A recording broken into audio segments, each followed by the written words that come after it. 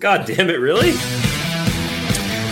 Hey, everybody. Welcome to I'm Okay, You're Okay. I'm not okay. You're not okay. With me, Bob Schneider, and your other host, Clint Wells. You're welcome. All right, welcome to another episode of I'm Okay, You're Okay. I'm not okay, you're not okay. I hope everyone has gotten their first edition limited run of the IOK t-shirts that are now available. You can follow the links on our socials to find out where to get them. Instagram, Twitter.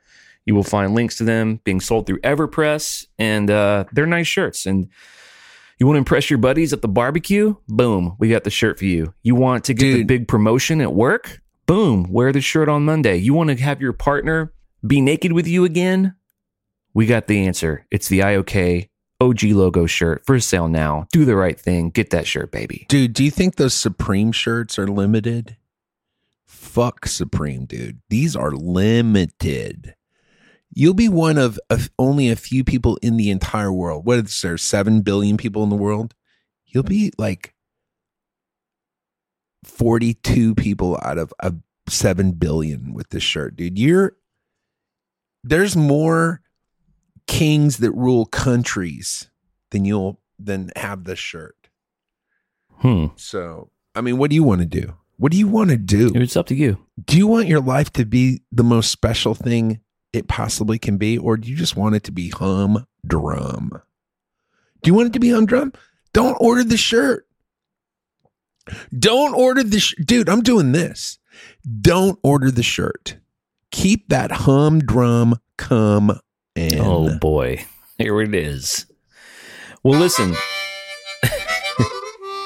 Keep that humdrum coming. Make things special for yourself. You can support us on Patreon. It's patreon.com/IOK, where you will get access to the Secret Weekly. And for all of you patrons out there and future patrons, you can now get the Secret Weekly every week, an extra 5 to 10 minutes, sometimes 20-minute things that we cannot put on the normal episodes. You can get those in whatever podcast app that you use on your phone through an RSS feed. It's 2 clicks away, and you're getting the Secret Weekly right there where you get everything else. So we appreciate the support. We appreciate you guys. What are we talking about today? What's going on in your world? Well, I watched Sound of Music for the, I don't know, umpteenth time. I like that there's a word like umpteenth where you're not really sure if you've watched it 5 times or 150 times. Umpteenth really could mean any number. Like if somebody's like, hey, how big is your dick? You go, it's umpteenth inches. Right. And then they're like, what? Is that even possible? How many times have you masturbated since you were 12 years old? Somewhere between 0 and umpteen. Umpteenth is right in the middle of 0 and all the numbers. Forever, yeah, infinity, teenth. Well, I still haven't seen it. I need to see it. The Sound of Music? Yeah, still haven't seen it. Man, I'm telling you, talk about hitting the fucking jackpot. Dude, let's just dissect the song Do, Re, Mi. First of all, you got to go Do, Re, Mi, Fa, Sol, La, Ti, Do. You got to hit all those notes in a song. Mm-hmm. And they do it. Dude, when they fucking cracked that riddle on that song, I'm like, they were fucking just over the moon. But then they also have dewdrops on roses and fine copper kettles. These are a few of my favorite things. Boom, boom, boom, boom, boom, boom, boom, boom, boom, boom. When the dog bites, when the fuck fell, boom, boom, ding, dang, dang. Dude, that shit is fucking good. And then you got Edelweiss, which is a little bit sketchy. But that's amazing. Then you got the Sound of Music. The hills are alive with the sound of music. I'm telling you, man. Is that Oscar and Hammerstein? Whoever those dudes were, they fucking killed it with that music, dude. Yep, it's fucking Oscar and Hammerstein. These motherfuckers, dude. Oh no, it's Rodgers and Hammerstein. It's Oscar Hammerstein and Richard Rodgers. Lyrics by Oscar Hammerstein. Dude, what if your name was Oscar Hammerstein? Oh, this is I'm Okay, You're Okay with me, your host, Bob Schneider, and your other host, Oscar Hammerstein. If your name's Oscar Hammerstein, you're either writing lyrics for classic films or you're starring in porno. The end. Dude, you're either starring in porno, writing fucking The Sound of Music, or killing yourself. Jesus Christ, dude. That dude had to do it. And then Richard Rogers, Dick Rogers. That's his also name. that's also you're either writing lyrics or you're doing porn. Dick Rogers is like, well, I must practice my piano or my father will beat me to death. I must go to composition class immediately, post haste. Right. Let's see what other movies these guys did. Because Oscar Hammerstein is not a good looking man.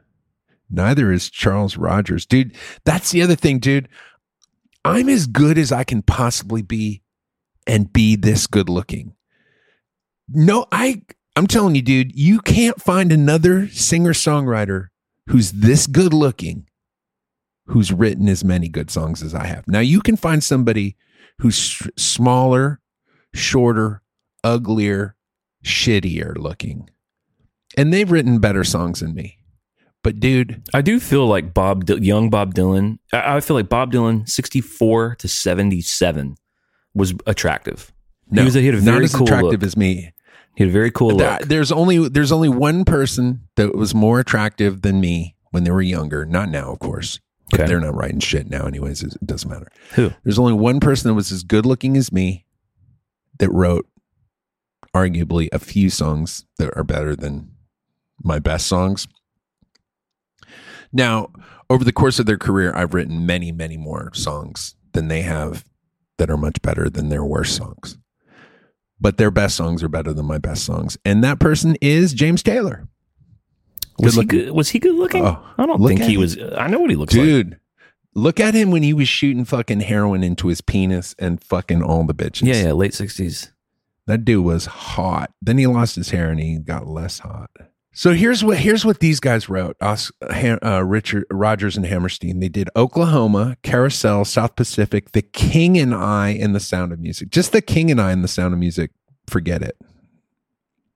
Forget it, dude. Well, there are two movies that are classic movies that when you tell people you haven't seen them, people are like, dude, you got to see it. Like Sound of Music, that I have seen. I had two different experiences. One was Citizen Kane. And at the end of Citizen Kane, I thought one of the most overrated movies ever. Not a big Orson Welles guy. I thought Citizen Kane was pretty boring.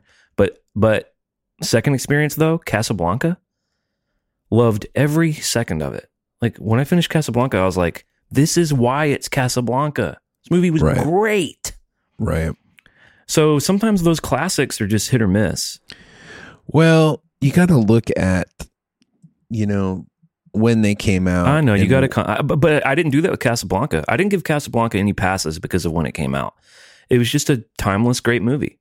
Now maybe Citizen Kane was a big fucking deal in the 40s or 50s or whenever, and I get the whole Orson Welles deal. All right, well, let me tell you what the deal is. Citizen Kane came out in 1941. Okay. Casablanca came out a year later. But if you look at Casablanca, you think, oh, this movie was made like 30 years after Citizen Kane was made.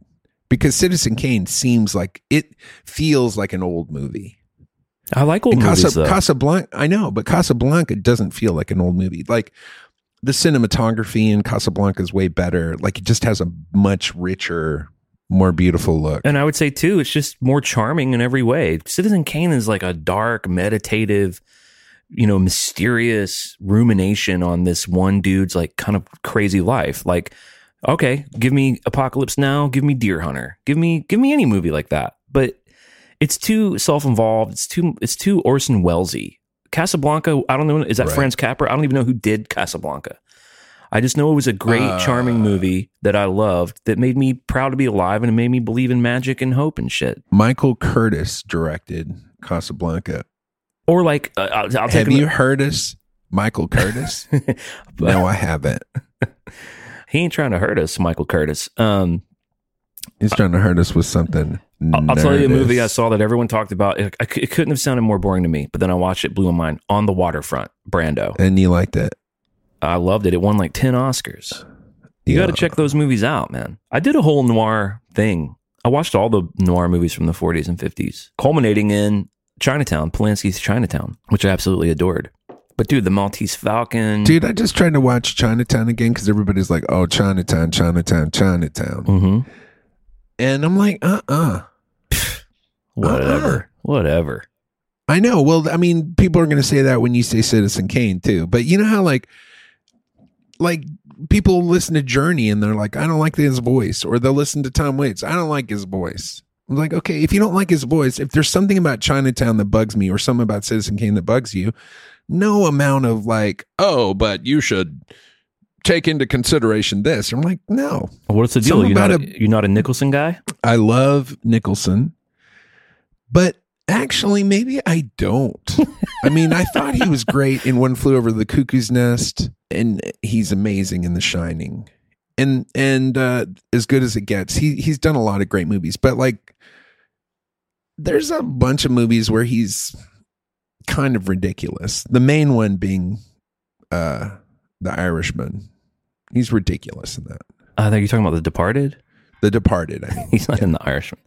Yeah, The Departed. Dude, he's ridiculous. Easy Rider. That movie's so much better if you have almost anybody else as that role. Easy Rider, 5 Easy Pieces. Yeah. No, I don't know about 5 Easy Pieces either, but Easy Rider, he's great. Few Good Men, Batman. He does this thing where he does a lot of overacting. I didn't like him in Batman.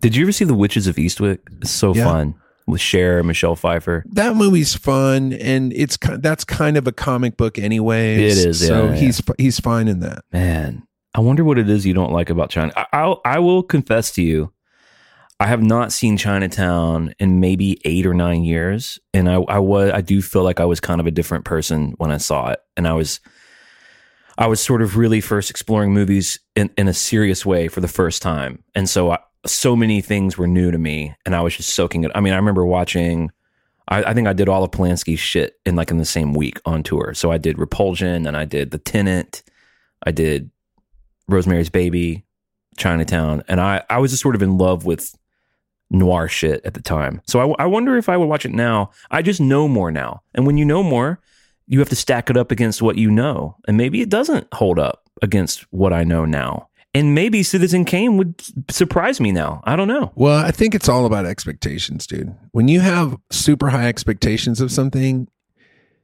going in, even if it's really good, you're going to be like, it wasn't great. You're more like that than me, though. I desperately want things to be great. And when they do seem to be as great as people say, it makes me happy to say it was as good as people ask me a lot on the Metallica podcast. This is where you and I are kind of different.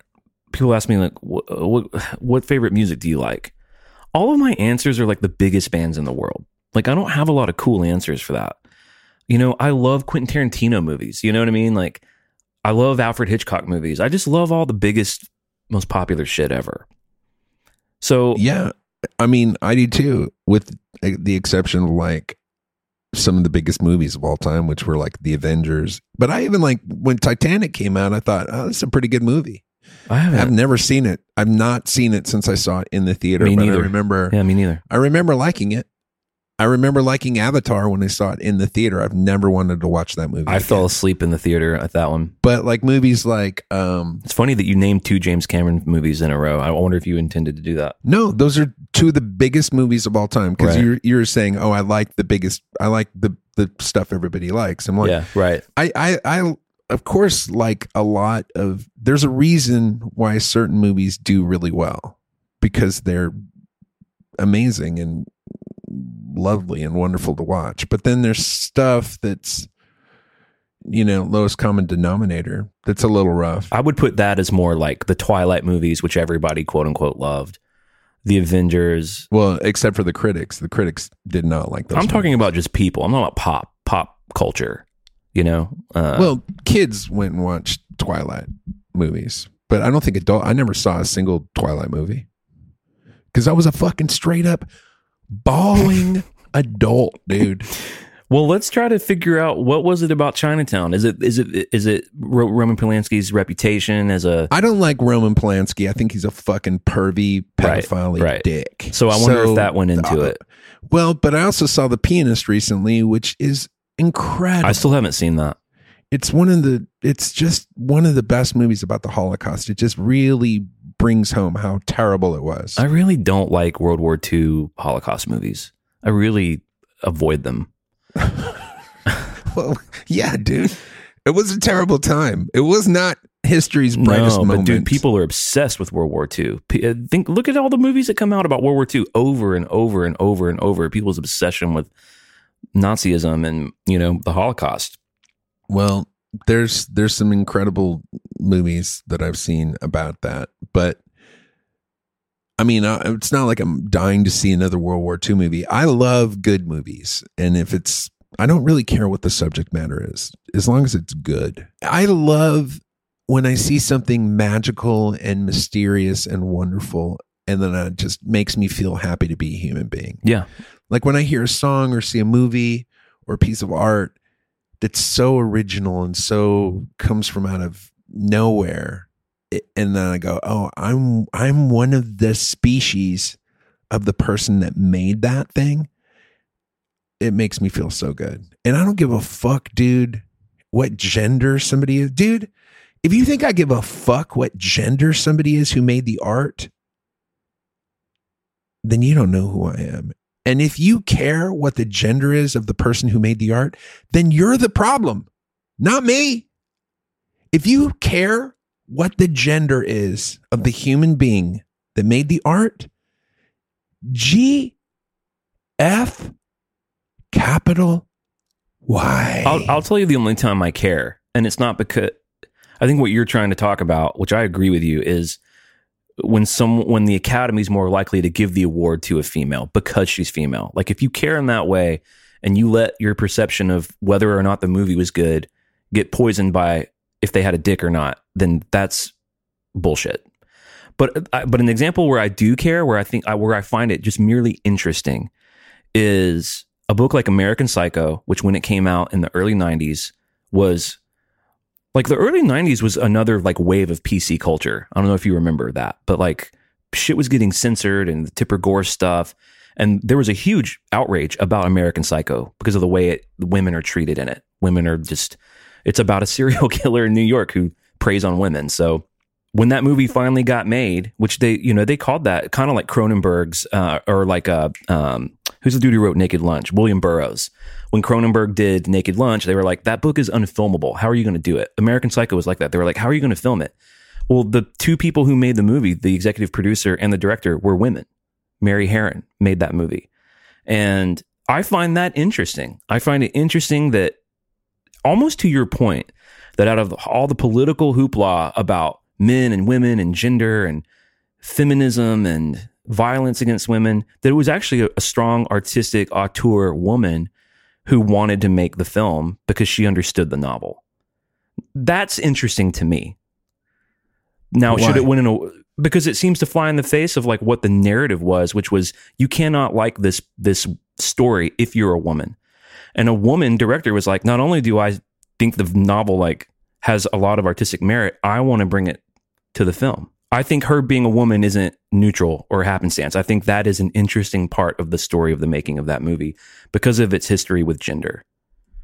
But that's the only way that I think it's interesting. I think it's interesting that Woody Allen made so many great movies about women. I think that's fascinating. You look at a movie like Interiors, Hannah and Her Sisters, Another Woman, September. Actually, a lot of his more auteur Ingmar Bergman ripoff movies that a lot of people didn't see. Interiors is about these three sisters that are just trying to deal with their mom going crazy. You know, it's the movie he made after Annie Hall, because Annie Hall was so successful that the studio basically was like, do whatever you want. And it's the first time he made a drama. Did you ever see Interiors? I'm sure I saw it. But again, my point is it good or not? I don't care who made it. Well, I know a human being made it. I don't care what they look like. Is it good? Oh, it's good? I'll watch it. Oh, it's not good? Probably not going to watch it. It shouldn't care in your estimation of whether or not it's good. But it can be interesting who made it, depending on what it is. Catherine Bigelow making Zero Dark 30 is interesting to me. Gritty war movie. You just don't see it a lot. It's interesting. Does it make it good? No.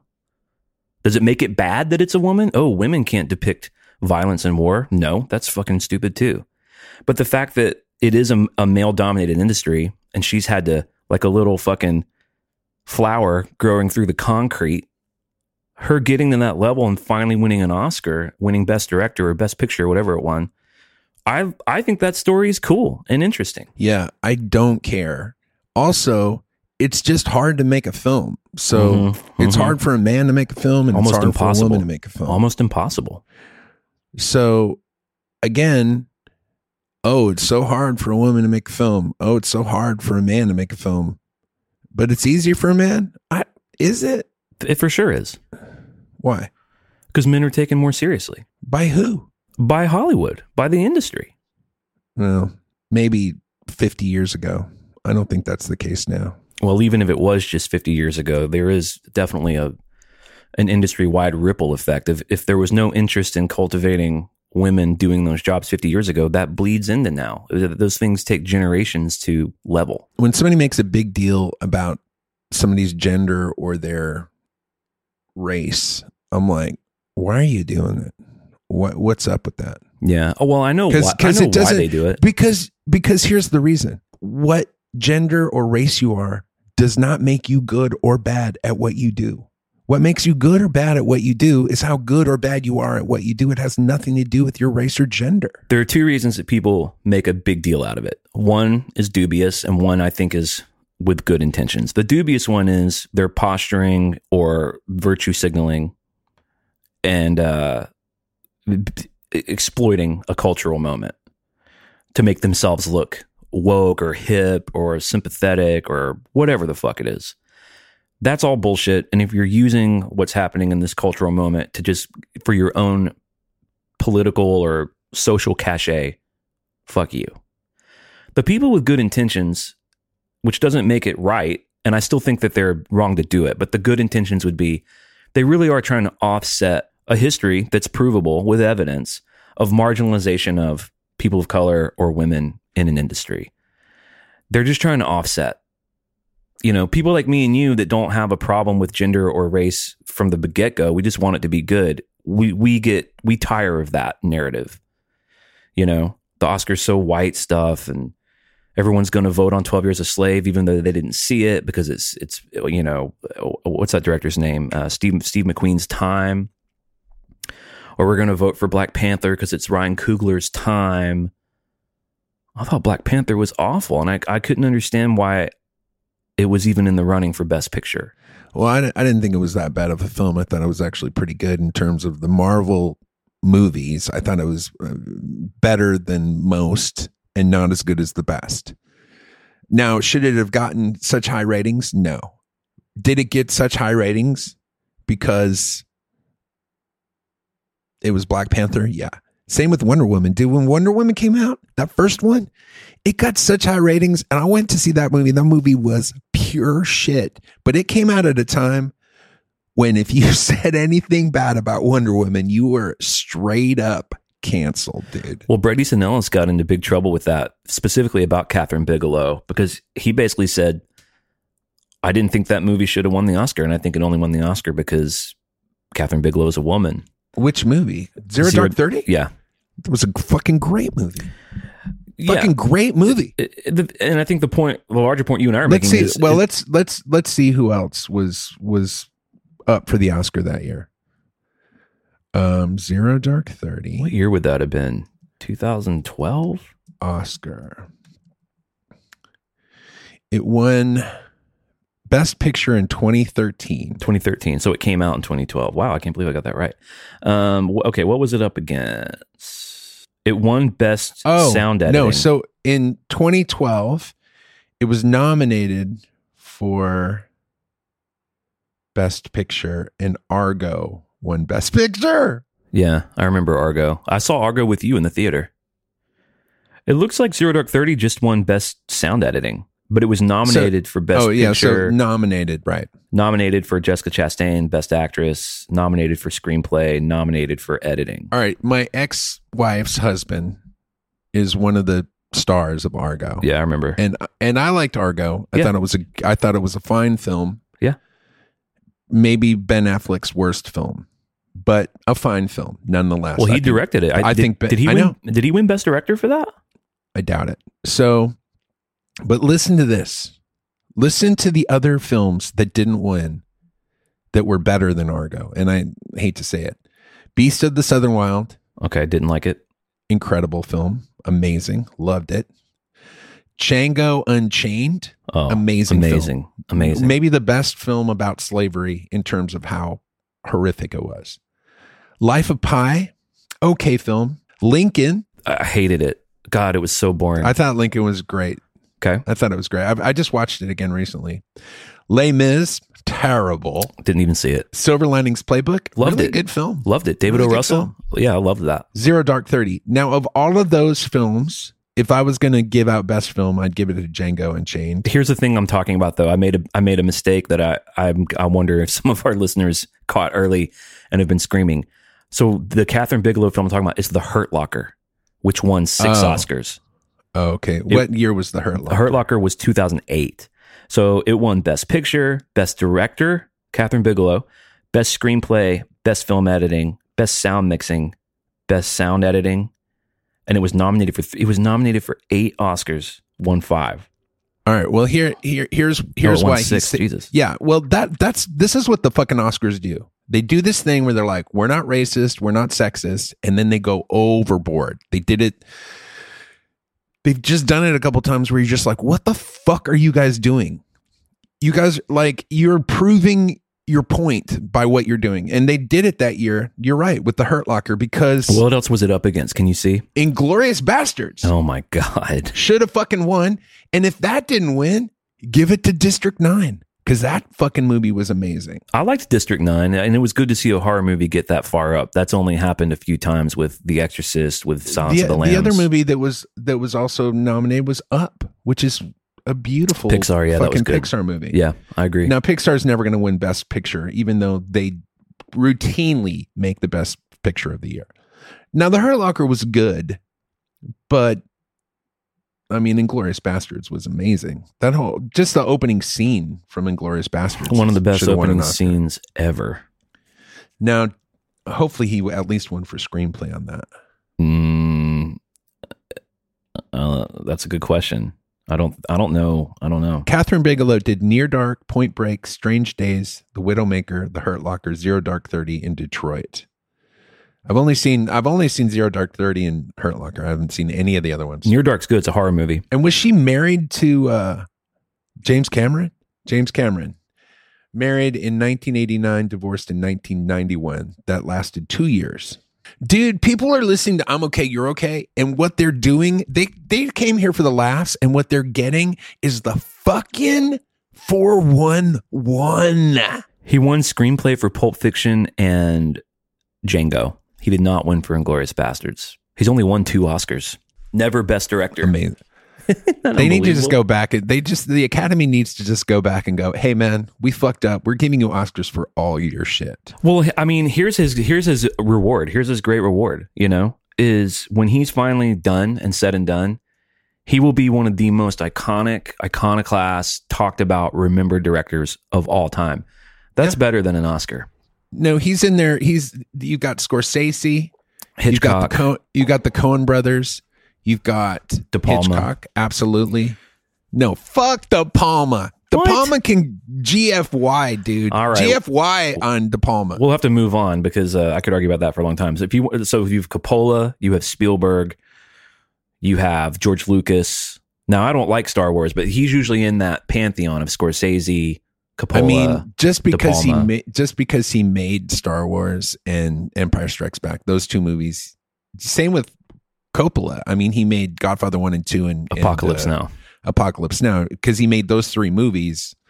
You got to put him up there, even though he made a ton of shit after that. But he really can't hang with Scorsese. I mean, I think you have Tarantino, Scorsese, Hitchcock. Well, Scorsese's been making pure shit recently. But he's probably made 15 great movies though. Not and 3. Spielberg, you got to put Spielberg in there because he made all those great movies. He made a bunch of shit too. But yeah, he gets a pass from me for Jaws. Just for Jaws, let alone E.T. Dude, and forget it, dude. All of it, like everything he made up until Minority Report was great. War of the Worlds was terrible. Whenever War of the Worlds came out, he's never recovered from that. Saving Private Ryan, dude. Give it up. Yeah. Got to give it Incredible. up. Give it up. Listen, we got to get out of here, dude. Thanks for all the support. We love you guys out there. We'll see you in a couple of days on a fresh new episode. Go check out our other podcasts. You know what they're called. Go support us by leaving the positive review. Hop on that Patreon train. We'll dip in now to the Secret Weekly. We'll see you on the flippity floppity bye. Peace.